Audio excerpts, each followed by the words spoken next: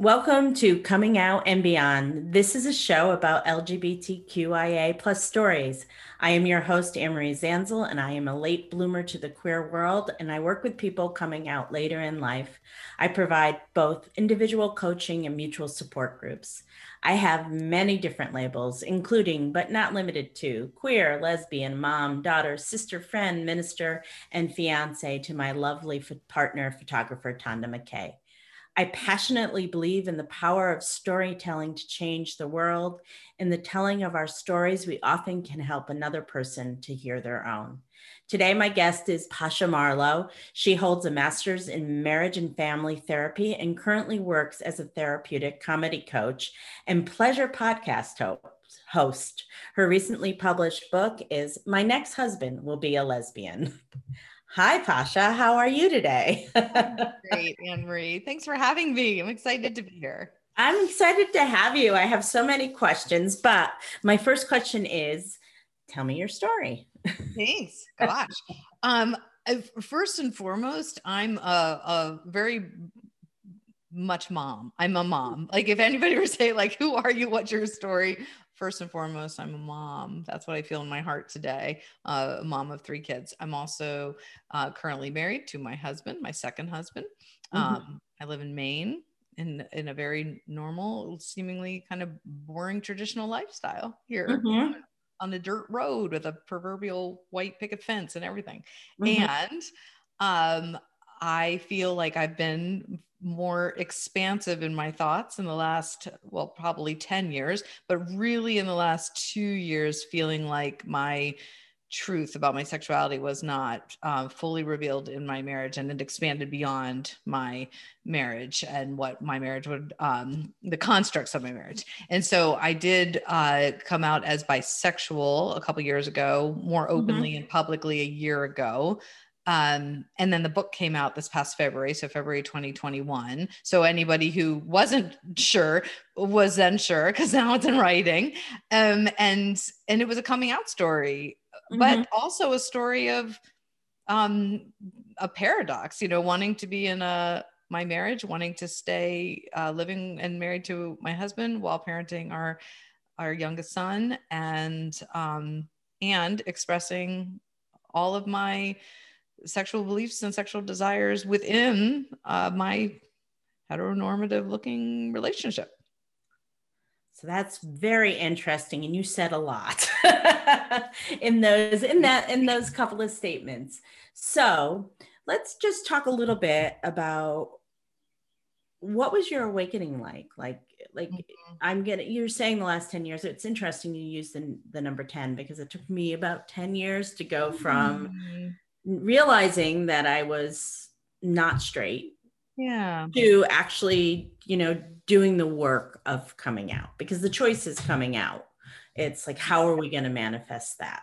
So how did so for you, what was it for you? Like, what did you meet someone, or did something happen, or did you just...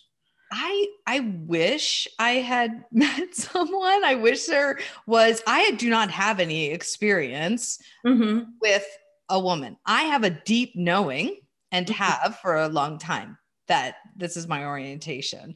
And I'm saying bisexual today, but some days I identify as lesbian. Some days I'm like, yeah, I feel pretty queer. And then some days I'm like, maybe I'm straight. I don't know. Like I'm still really in this space of, I'm like, can I come out if I've never had an experience? And of course I coach people all the time, say, no, you don't actually have to have a physical experience. It's a knowing.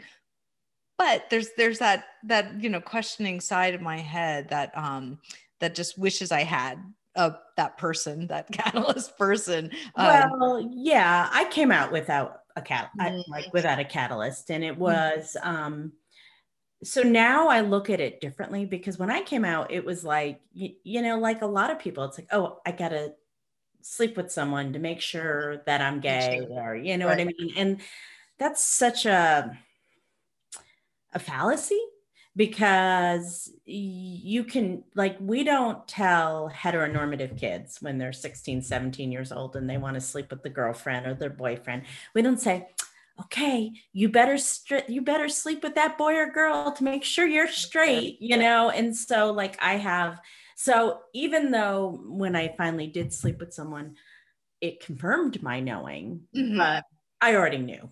You know what I mean? I came out without that experience, which Yeah. And I guess I'm thinking not so much as like, I want to make sure, but that I just feel like I want to have the experience. Oh, I feel like a part of myself has not been expressed yet. And Mhm. so in my first marriage, I came out to him as, again, bisexual, and we had a conversation about having an open relationship. We kind of stumbled into a swinging type party one night, and that actually evolved into me having a connection with another man, and this was at the Mhm. end of my marriage. And I was like, well, that's surprising. I thought for sure I would welcome the opportunity to be with a woman, but it wasn't who I was connecting with on any emotional or spiritual level. And so that confused me for a while, because I thought, Mhm. oh, well, if I had the opportunity, I didn't take myself up on it, then maybe that means something. But now I'm realizing it, just as you're saying, it's just that person was not attractive to me physically or Mhm. emotionally. um, then I think the coming out became more like a restlessness inside of me, a feeling that I was not telling the truth to myself, a feeling of needing to hide my and verbalize my desires during intimacy with my current husband. I felt like my head was in a whole different fantasy space than what my mouth and my body were saying. Like I was not fully telling the truth. And that started to feel really disconnected. And so much Mhm. so that within the last year of my marriage, I've tabled intimacy and sex. Like we don't have any intimacy. And I need that space for myself to be as open and expansive within my mind and as safe as possible, because I didn't like feeling like I was battling with myself all the time. Mhm. And my Mhm. husband is very patient and graciously offering me that space, and has agreed to no intimacy until I'm ready, if I'm ready ever. Mhm. Have you guys opened up your marriage? Are you polyamorous? Nope. Nope. No. We have talked about it. Of course, COVID makes it a little bit messy. I have said Mhm. out loud, if there wasn't COVID and I met somebody who I felt safe and connected to, I would like Mhm. to explore that. Would that be okay? Is this something that you'd be open to? And he said yes, as long as it's a woman. That's an interesting boundary that we've set, where he's comfortable, perhaps, with me exploring sex. Hold on, Pasha. My phone went off. Okay. Don't worry, I will cut this out. I don't have an editor, so you're fancy. Yeah, I'm gonna grab my phone and turn it off. Okay. Okay. Yes, I'm married to a photographer. Oh, that's fantastic. Yeah, I meant to turn my phone off. So I will do this.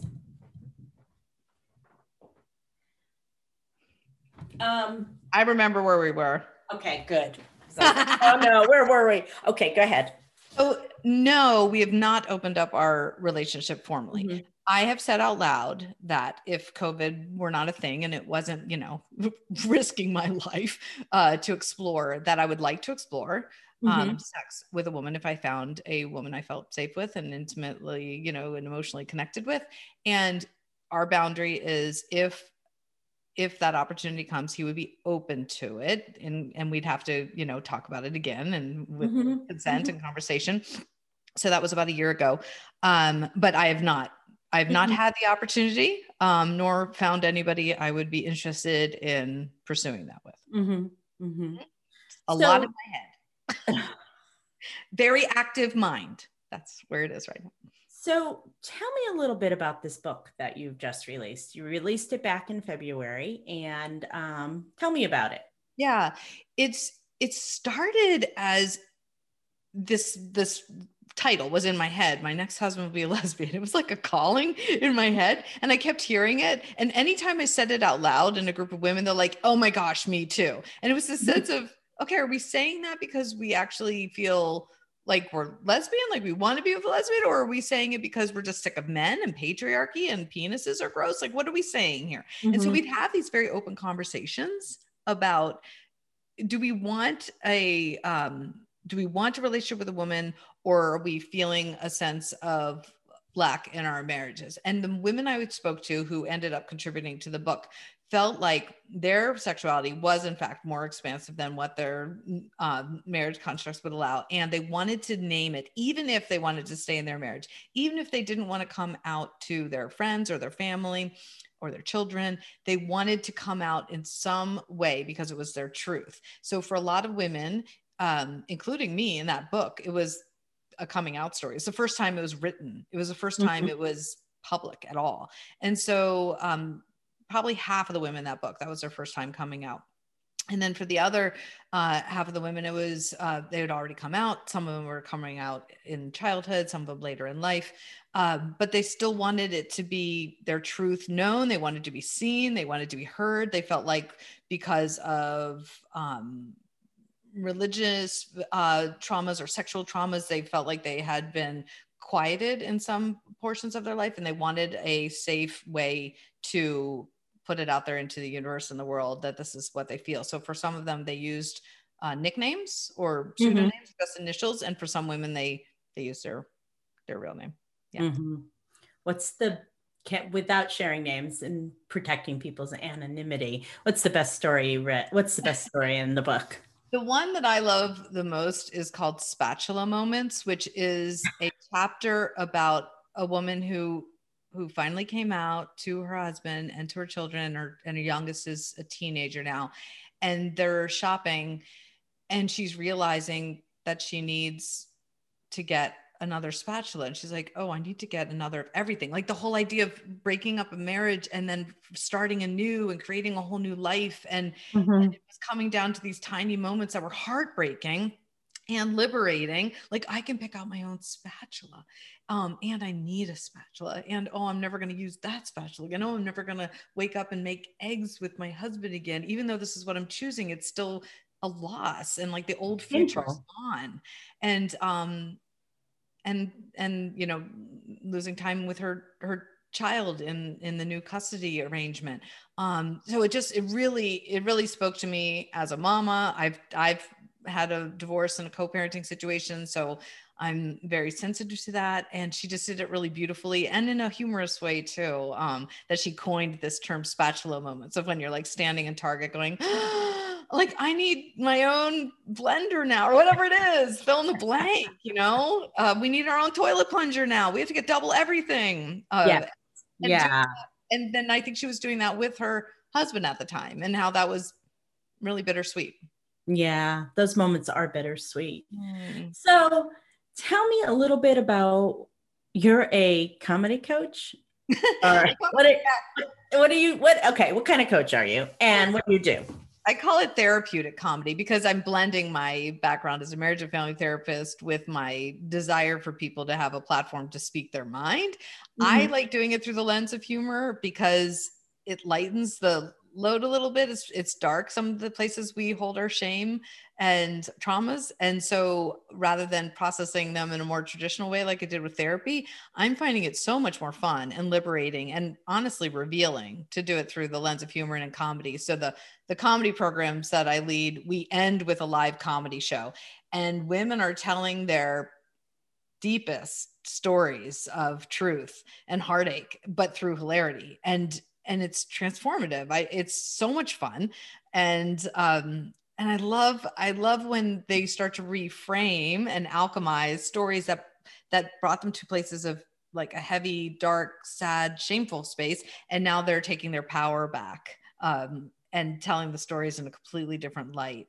That's beautiful to me. So do you do it over like a weekend, or do you do it as a group? How do you do this? Because I think that would be our later in life community often have a lot of stories of trauma and shame. Almost everyone I've ever met has grown up in some sort of chaotic home.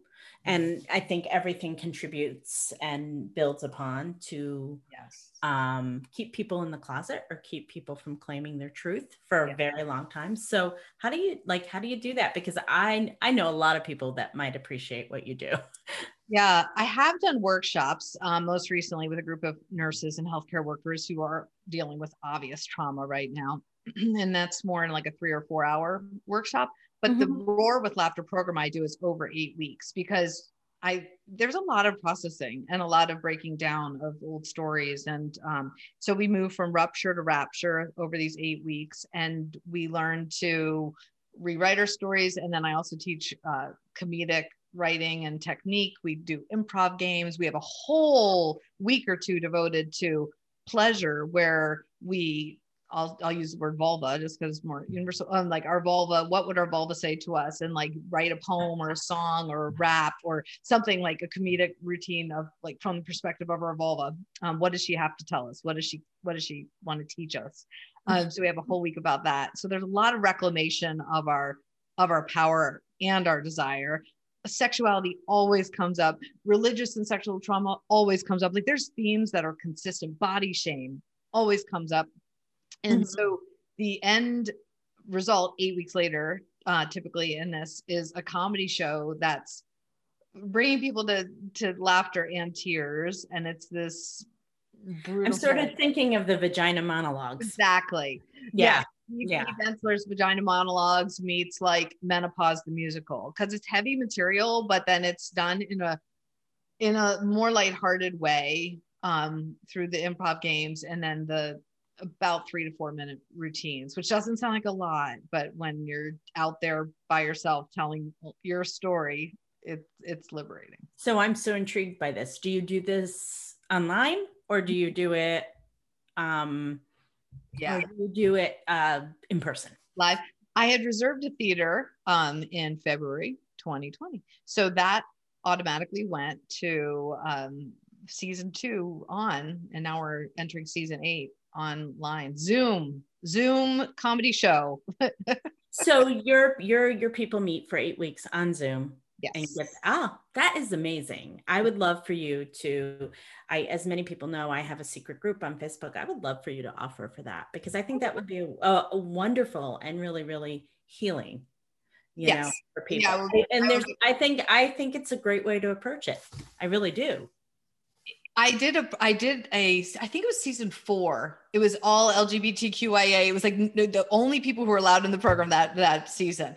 And the stories of, as you just mentioned, like never have I talked to somebody who didn't have a really hard road to get to the place if they're coming out. But then they did it through song and puppetry and hilarity. And it was so beautiful. It was so beautiful. And then one woman sang, instead of Amazing Grace, she sang Amazing Gaze, and she Mhm. changed all the lyrics. And I get goosebumps thinking about her because now that's her song. Like you mentioned, what's her coming out song? Like that's her theme song. And so she took a song that didn't necessarily have a lot of sense of freedom and liberation to it in her childhood, and now she's reframed it, which is just one of many examples of how you can do that. And now that's her like coming out, like look at me song. So do you have these online? Can you people watch them? I made montages of each season. I don't have the full show available to public because the sensitivity and confidentiality issues. And so the shows are by invitation or private. Like you could say, I want to come to the show, and I'm going to be happily giving a link to anybody who's listening to this. But we don't want, let's say, for instance, our moms maybe, or our bosses or our husbands to stumble across the show because they're the punchline. Like we need the space to make fun of them if it might help. If it helps, right. If it helps, if it serves us. And we don't do self-deprecating humor, and we're not bullying or roasting anybody. But sometimes we do take our power back, and our abusers are often in the routine, right? but we Yeah. don't want them to just show up at the show. So I can get you the video, no problem, to you or anybody in your group who wants it. Yeah, because I think that's really, really extremely helpful to tell. Like, so I've been doing support groups for a long time, and to be able to get to the part of being able to talk about shame, the group has to be together for Yes. weeks. They Yes. have to know each other and they have to trust each other. And so it takes a really long time. And I do think I have like I listen to the Moth all the time. I love So it. the Moth is a storytelling hour and on PBS or Yeah. excuse me NPR, NPR. and you can get it as a podcast. And some of those stories are so vulnerable and so brave, and some and like trauma all over it, but also hilarious. So like telling those stories in a comedic way, I'm sure is really it reframes it. It completely does. And our show is far more like the Moth than a stand-up routine. Like stand-up routine is like set up, punchline. But this is far more comedic storytelling, much like you would see on the Moth. Because we need to say more than just one liner. Mhm. It's really often it's telling a story and then the tension. Did you ever see the Hannah Gatsby Netflix Mhm. special? Yeah. Mhm. Yeah. It's similar. She purposely builds tension because it's necessary, because there's heartache there and trauma, and then she releases it through a joke. So it's more like that, and that's the Mhm. style that most people have turned to in the group. Mhm. So that's fascinating. You do a lot of cool things. How about your podcast? Tell me about that. I love podcasting. It's called Let Pleasure Be the Measure. And my guests are either talking about sexuality, including polyamory and threesomes and how to find the unicorn and really saucy, juicy topics, which are super fun. But I also have this side of me that's ADHD and really intrigued with play and how we can reframe our mind through the lens of humor and play. And Mhm. then the third theme, I know it sounds very scattered, but to me, it's all under the lens of pleasure, because whatever lights me up. But I'm also parenting a chronically ill child, and that's a huge theme in my life, and how to bring pleasure into the days that are really hard. Whether you have an illness or caring for somebody with an illness, or you have fear or trauma, like there's days that are just really hard to get through. So sprinkling the pleasure into those days is life-saving. And so that's a lot of what I talk about in the Mhm. podcast too. Mhm. And it's called Let the Pleasure Be the Measure. And people Let can let pleasure be the measure. let pleasure be the measure. Okay. So I also know that you have a secret Facebook group for people who are planning that they're in the midst of coming out, Yes. either as bi or as lesbian or as whatever. Yep. And, but also planning at this point to stay married. So, Yes. what are some of the issues you see in there? What is it? What are some of the struggles? Yeah. And how does the group support each other? Yeah. Yeah. The group, it's now about a year and a half old. It's called Bite Out of Life, and it's a secret group. So it's impossible to find throughout without an invite. And I think everybody started as somebody in marriage, and maybe half have now transitioned out of their marriage, and some have moved in and started a relationship with women, and some just decided that they want to be on their own. But the common theme is like, am I still a good person? Like, you know what I mean? Am I still, is this okay that I have these expansive thoughts? Am I still an ethical, loyal woman slash wife slash mother if I want to explore polyamory? Am I still a good Christian? Am I still a good, there's all these themes of like, am I good enough, or should I be holding, I'm holding shame and guilt around it, but why? This comes up a lot, and it's an interesting space to hold. But like you said, it's all now this small group, safe and empathetic Mhm. space, these Mhm. about 100 women now, who really have a lot to say, and they think a lot more than they say out loud, and they want a space where they can safely express it. So sometimes people are just posting like, I had a dream last night, I just want to tell somebody about it, Mhm. like I'm never going to tell anybody else in my life. And then they're like, is this okay? And then there's people saying, I'm think I'm going to have a conversation with my husband finally. What words do I use? Like, how do I even approach him with this idea of my sexuality? How do I tell my 4-year-old, and how is that going to be different than talking to my 14-year-old? And so a lot of navigating conversation starters, that comes up a lot. And then women coming on and sharing their first experiences. Usually blown away. Oh, the words "I'm never going back" come up a lot. Yeah. Yes, I understand. I think that was like the first time I slept with my partner, that was it. I was like, yeah, I'm done. Done with men. Oh my gosh. And it's so funny because I feel like that experience will happen for me one day. And right now there's just, it's my life isn't inviting that in right now. So it gives me something to look forward to. Yes, it does. It does. And then you'll have to come back on the show and tell me. I'll be like 70. Oh my God. One of the things I joke about in the comedy is like, oh my gosh, by the time this happens and my like labia is falling down between my thighs and I can't like see my parts because everything's like sagging and dropping. I'm like, what is like, will anybody want me still? Like that, you know, we just put it out there. We're like, who's going to want me to for the first time, like, you know, and how do you even find these women? And yeah, it's well, coming on shows like this. Great. And somebody knows somebody and they say, oh, she's very pretty. Pasha's very pretty if you're listening to this on a podcast. But I do have very loose labia. TMI, honey, TMI. That can be loose. Other things need to be tight. And we move on. Got it. Oh my goodness.